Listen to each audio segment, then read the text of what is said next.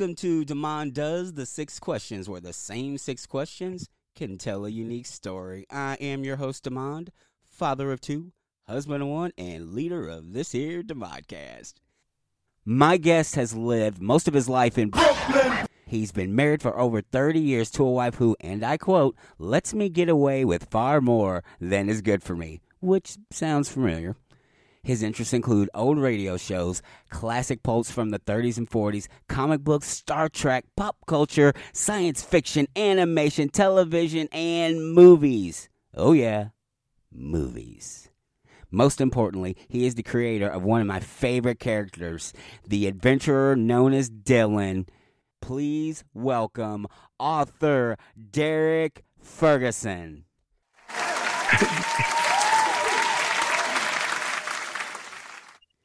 Hello, how are you doing? Fine. Thank you for that intro. It makes me sound a lot more impressive than I actually am. Thank you. You're still in Brooklyn, so how's life treating you? Everything's everything. How's the wife? Yeah, she's doing fine. We're hunkering down like everybody else in this year of the plague. But, I mean, it's no problem for me to stay home because most of the things I like to do is inside the house anyway. So I have no problem with staying inside the house. Your day-to-day hasn't changed that much, has it? I mean, like I realized a lot of people had to, especially people with children and stuff like that, they had to make serious life changes to this plague we are suffering under, my wife and I, because there's just 2 of us.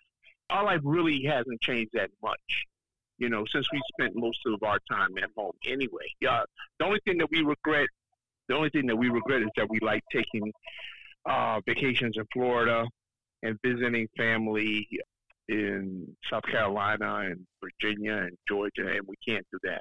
So that's really the only thing that's changed. Well, are you ready to answer a few questions for me? I am ready to answer any questions you want to put to me, sir. All right. Feel free. Mr. Hit me Ferguson, with them. Mr. Ferguson, you are about to get hit with the 6 questions. Question number 1. I've heard the answer to this one, so I'm going to add something to it.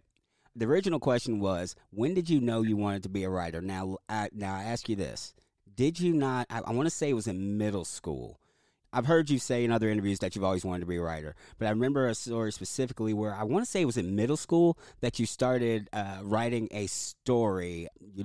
I've never heard specifics, that you passed around the class, and then when it got back to you, you wrote the next part of the story. Was that accurate? That is right on the button. In 6th grade, what I would do is that, because I was bored with whatever was, you know, the teacher was teaching, but I was bored. So what I would do is that I would write these Edgar Rice Burroughs influenced stories using my classmates as the main characters. And they would end up getting stuck in some lost land with dinosaurs and cavemen. And I would write on both sides of a sheet of loose leaf notebook paper. At the end of the second side, of course, I would write "to be continued," and then it would get passed around the class, and everybody would read it, including the teacher. And everybody would tell me what they liked and what they hated. And once I got that back, then I would write the next chapter. Immediately, your writing style was influenced by the pulps. I'm assuming they were cliffhangers at the end of every notebook page. Am I correct? Yeah. I mean, that was my thing. Even back then, like our local PBS station would show like cliffhangers on Saturdays, you know, with Flash Gordon and Spy Smasher and Zorro's Black Whip and the Jungle Woman and all these other things. So I was pretty familiar with the formula of how a Saturday morning cliffhanger worked. And for some reason, that just clicked with me. I said, oh, man, I love that. I didn't know what it was called. Had no idea what it was called. All I knew was that I loved it. And I said, okay, that's what I want to write. I was pretty accurate on this, so I had a backup one that I've never heard. I haven't seen. I haven't heard. I don't know how many interviews you've done, but I have not heard the answer to this. So I'm curious if you'll give it to me. Okay. When did you know about Dylan as a character? Like, when did he start to form? I know he's been. I describe him to my friends as if you took Doc Savage, James Bond, and Shaft and blended it all together and threw some more awesome on it, it would be Dylan. So, When did that character idea first start to form, and as he's evolved into what he is today? I got to go back to when I saw my first James Bond movie in the theater, which was Diamonds Are Forever. And I saw that with my late father. To this day, Diamonds Are Forever, and mind you, I realize it is not the best Sean Connery James Bond movie, but it is my favorite, just for that reason, that it's the first James Bond movie I saw in the theater, and I saw it with my dad, who was also a big James Bond fan. He turned me on to James Bond because he would read the books, and then he would give them to me, and then I would read them, and then we would sit down and then we'd talk about them. So after we came out of seeing Diamonds Are Forever, I recall distinctly asking him how come there wasn't a black James Bond. And he said, well, when you get to be a writer, I guess you'll have to create one. So sometime around like the early 80s, I really started seriously thinking about creating a black heroic character that would exemplify a lot of the traits that I saw in classic pulp heroes such as Doc Savage and the Avenger and all these other characters who were white. Because in all of my travels trying to find a black pulp hero, I couldn't find one to save my life. Couldn't find one with a search warrant and a posse of bloodhounds. So this was a character that I wanted to create that was in the mold of the classic characters, but up to date.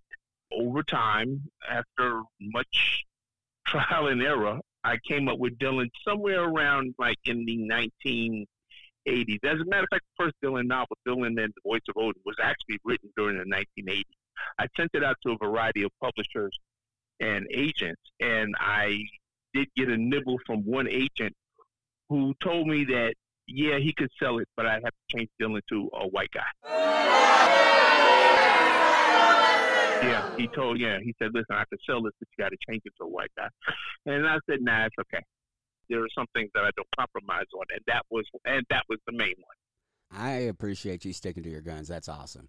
When I was growing up, when I was 14, 15, 16, 17, 18 years old, I would have appreciated if I could have went to a bookstore and gotten a book about a character like Dylan. And I couldn't do that, but, now there are Dylan books for young black men who I hope that would go and read them and enjoy them, revel in his adventures the same way that they do with other characters such as Indiana Jones and James Bond and Tarzan and stuff like that. See, people, they say, well, why is that such a big deal? And I said, well, you know what? When the only black character that comes to the mind of people when you talk about, oh, well, what's a great black character? And they say John Shaft.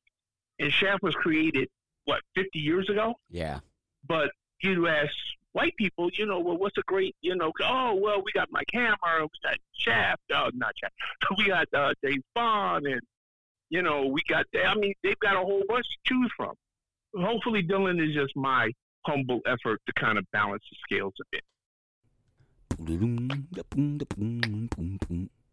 Question number 2. What do you wish you had known when you started out? What do I wish I had known? I wish I had known to take business courses so that I could have treated my writing as a business, which admittedly I have not done. There are other writers who I admire a whole lot because they treat their writing as a business. And I think that for any writer, when you start out, what you need to do is that you have to think, okay, well, is this going to be a career? Is this going to be a business? Is this how I'm going to make my living? And you should plan for that. See, I never planned for that. I worked a day job. I worked a regular 9 to 5 like most people. And I only really started writing seriously with the intention of publication once I retired early due to health reasons.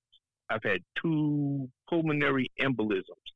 And after my second one, my doctor recommended that I kind of take it easy. I retired early, and then, my output, of course, increased. I've been writing all this time, by the way, because in the 80s, I was sending out novels and short stories the old-fashioned way, by snail mail. I'd stick stories in an envelope and mail them out and have to wait till they come back, usually about 6 to 8 months later with a rejection. But that's the one thing that I wish I had done. I wish I had, sat down and went through the whole thing of writing out a business plan and all that other stuff that you're supposed to do. Have you done it since have you gone back to that idea since you got started? Like, have you done it now, or like, I'm not sure why that popped in my head, but guess I'll go ahead and ask. When did you find when did you Nah. I was gonna ask when did you build your business plan, and it doesn't sound like you did. Nah. Haven't done it. You know why? Because I'm just having too much fun just writing.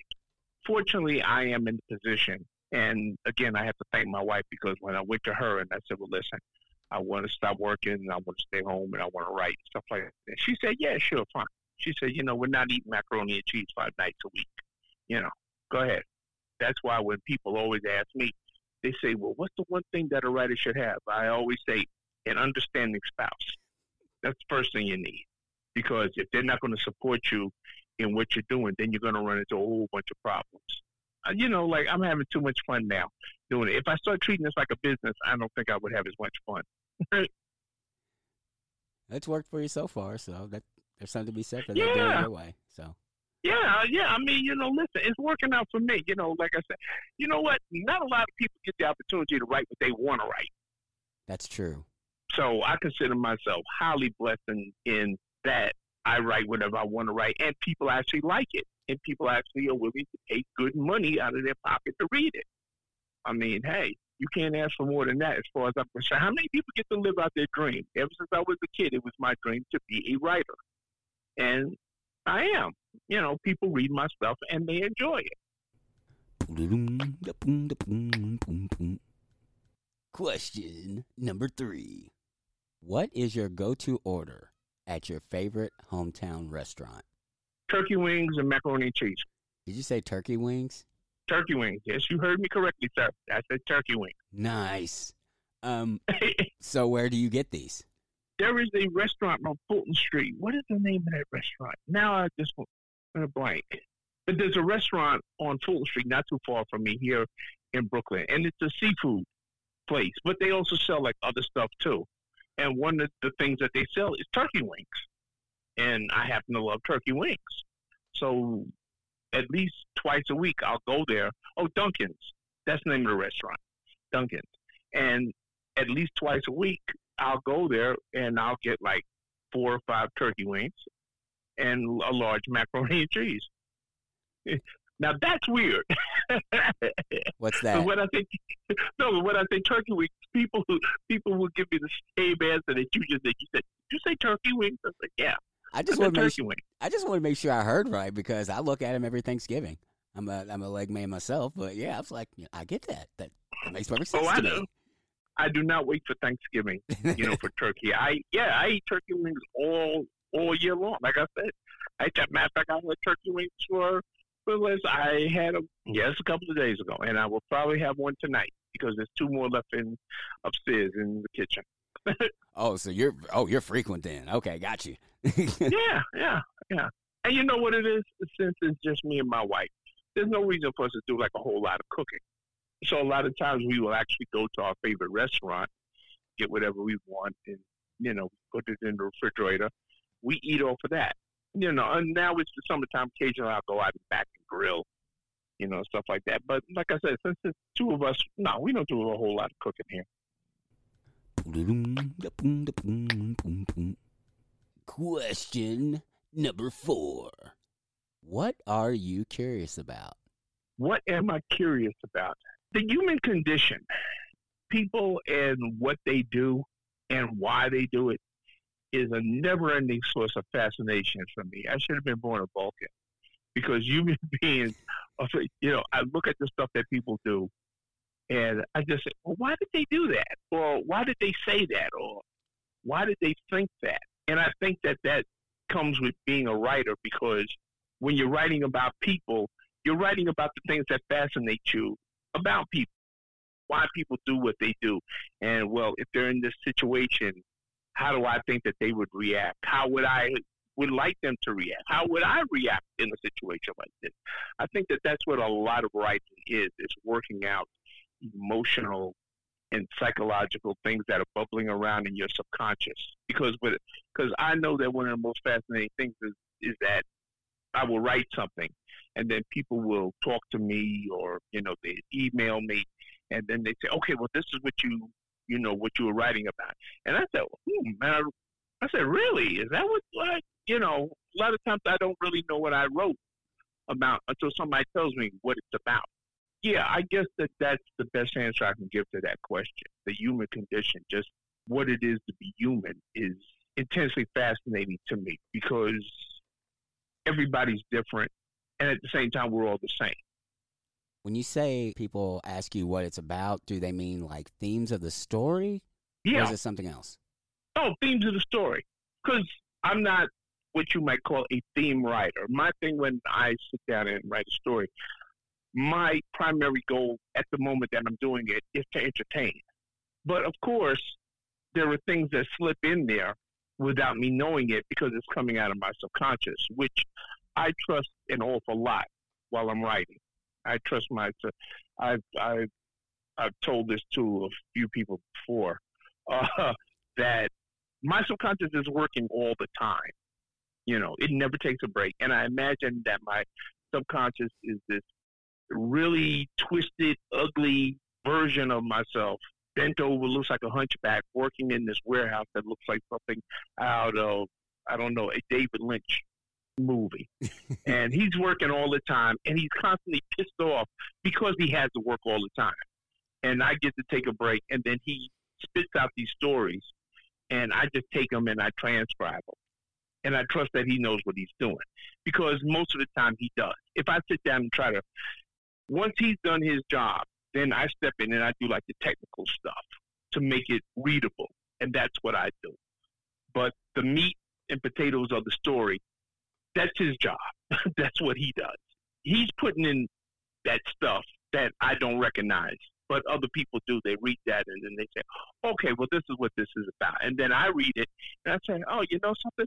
You're right. Yeah, that is what it's about.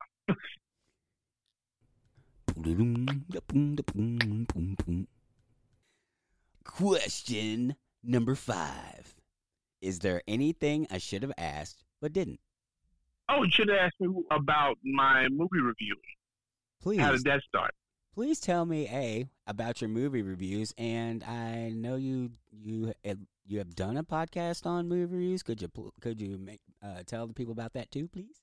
Matter of fact, I'm on my second podcast, co-hosting a podcast about movies now. I did one for about 7 years called Better in the Dark with a friend of mine named Tom DJ. We reviewed movies and we talked about movies, and we did that for like 7 years. And then we just shook hands and decided to call it a day. Just recently, I started doing another podcast with another friend of mine, Perry Constantine, called Superhero Cinephiles, which is focusing on superhero movies. If you go listen to that, every episode is about superhero movie day on V for Vendetta. Ooh. Which was good. Yeah, which he picked because he thought that it would be a very timely movie considering what we're going through now. A little on the nose, yes. Yeah. If you're a superhero fan, which I know you are, and for anybody else that's listening, please, I advise you to go and check that out. And you can also go to the Ferguson Theater, which is my movie review site where I've written something close to like 400 movie reviews, and they're up there now for you to read. So there's been a lot of people that have actually told me since they've been quarantined, they've been making use of my movie reviews to find something to watch on the weekend. Make use of that as a resource, as you will. So how did you get started doing movie reviews? You started pulp writing when you were, like officially pulp writing when you're in roughly 6th grade. So when did the movie review thing happen? It was obviously it's two hobbies for you, just melding together like peanut butter and chocolate. But how did that come together? I have been a movie fan ever since I can remember. My parents used to like telling a story about me. They said that when I was a baby, they went to see the Ten Commandments, and they took me. But when they took me in the theater, they said, now other parents that had brought their babies, they had to take them out because they were crying. They said, but not me. They said I was just staring at the screen like I was hypnotized. That's probably the reason why to this day the Ten Commandments is my favorite movie. I grew up watching movies with my parents. They turned me on to Western.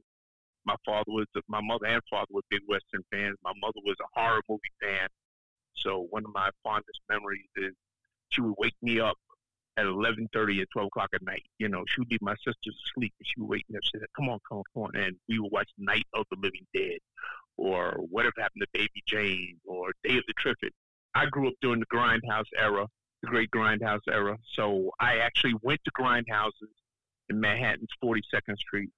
So a lot of the movies that people have seen just on home video, I actually went to the theaters to see. So I have a different perspective on it than I think that most people have. Okay, I got to wrap this up and get to the point of what you asked me.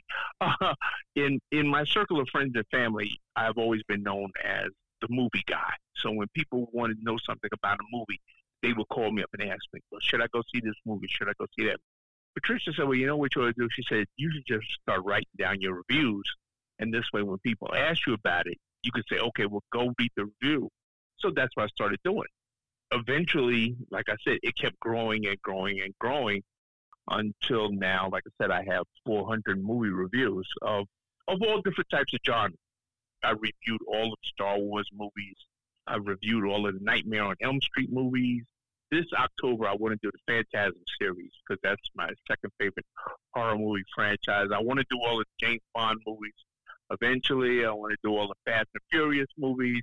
One of the main reasons why I started doing movie reviews is a way of tricking my brain into keep on writing whenever. First of all, I'm going to say the dreaded phrase, even though I don't believe in writer's block, but some people do.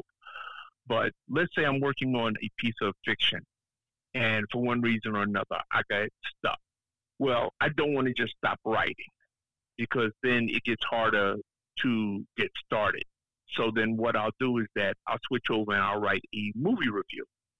And they're usually no more than about 2,000 words, something like that. And usually by the time I finish doing that, whatever has blocked me on the original piece of fiction, I can go back and I can continue to work on that. So movie reviews are also a way of tricking my brain into continuing to write and not getting seized up. No wonder your subconscious is mad at you because you write all the time. Duh. Pretty much. So while you're consciously working on your movie reviews, your poor subconscious like, oh, come on, man. I'm trying to get some rest here. Okay, that's interesting. Yeah.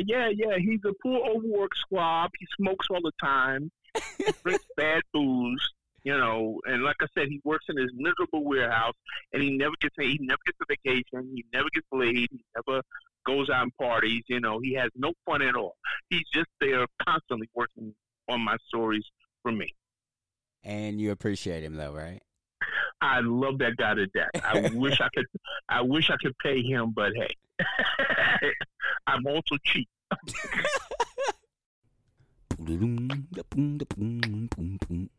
Question number 6.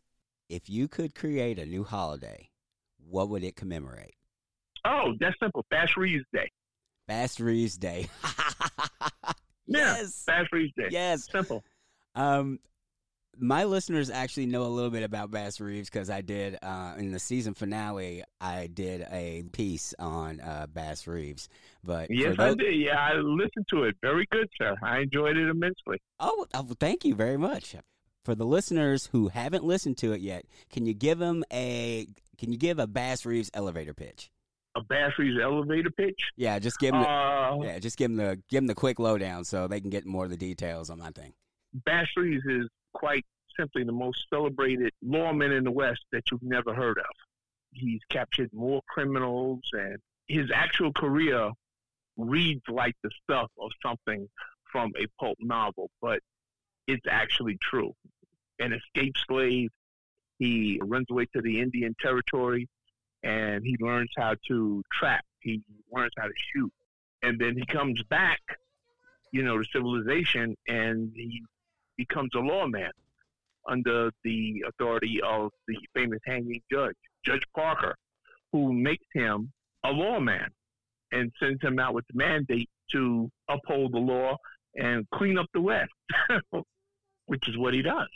And for more about the incredible Bass Reeves, check out the season 1 finale. Yeah, I mean, okay, I have to go back to how I found out about Bass Reeves because I am of a considerable age, I would say. I was born in 1959. But in all the time that I've lived, I have never heard a single word about Bass Reeves. I did not hear about him until I was like I must have been like in my 40s. Really? Or something like that. Really? And I heard it, and wait a minute, I heard about him from a white man. No way. Ron Fortier, who is the publisher of Airship 27. When I met Ron, I went to the Pope Art Convention, the first Pope Art Convention, the first and only Pope Art Convention, and that's where we first met. And when we met, that was like 2000, I would say 12. I want to say 2011, 2012. But, we sat down and we had a chance to talk, and he said, hey, have you ever heard of Bass Reeves? And I said, no. And he proceeded to tell me about him. Ron is a renowned comic book writer. He was the first comic book writer to work with Alex Ross. Wow. Yeah. And Ron has written what for many people is like the definitive Green Hornet comic book series. He wrote a Green Hornet comic book miniseries, and he is a fantastic human being. So now he's publishing pulp novels and anthologies through his own company, which he shares with his partner Rob Davis, called Airship 27. And what happened was that after he told me about Bass Reeves, I thought, oh my God, how come I've never heard his character? And Ron said, well, I've been trying to interest comic book companies in doing a graphic novel about Bass Reeves for decades, and they're not interested in it. So what Ron finally did, to make this story short, is that he started publishing anthologies about Bass Reeves through his own company. And he contacted me. He said, you want to do a Bass Reeves story? And I said, try and stop me. So to date, I wrote stories for the first 2 anthologies. I missed the 3rd, and I'm going to have one in the 4th anthology, which is going to be coming out this year. We still have fictional stories about like Wyatt Earp and Annie Oakley and, Billy the Kid and, Bat Masterson and all these other Western characters. And it's criminal that more people don't know about Bass Reeves. I mean, we are getting to know more about him because he figured prominently in the Watchmen TV series. There was a Bass Reeves movie done last year, but it went straight to video. But he's a character that people should know about. And, yeah, we should have a Bass Reeves Day, if for no other reason than to educate more people, especially Black people, about him. What have you got coming out? How can my fans find out more about you? You mentioned your websites earlier. If you could mention those again for me, so people know where to find you and how they can get in contact with you. Okay. If anybody wants to get in touch with me, contact me, the place to start at is FergusonInc.com. That's my main website. That's the hub that will take you to everywhere else that I have a presence on the internet. I have another site that's just for Dylan, and you can get a link on Ferguson Inc. and go there. You can get to the Ferguson Theater through there. You can get to my Facebook page on there. That's the place to go. If you want to start finding out more about me, I send everybody there. Ferguson Inc. That's the name of the site. And like I said, it's at FergusonInc.com. Once again, I would like to thank Mr. Derek Ferguson, and thank you, dear listener, for spending a little of your day with me. And thank you for the reviews, because they are a huge help. And if you haven't done that yet, please go to Apple Podcasts, Spotify, or wherever you download this episode. And please, please, please, I'm begging you, please, leave a review for us. It helps the show get seen by more eyes, and we can have more people join the conversation. So until next time, see you. Hear it, speak it, live.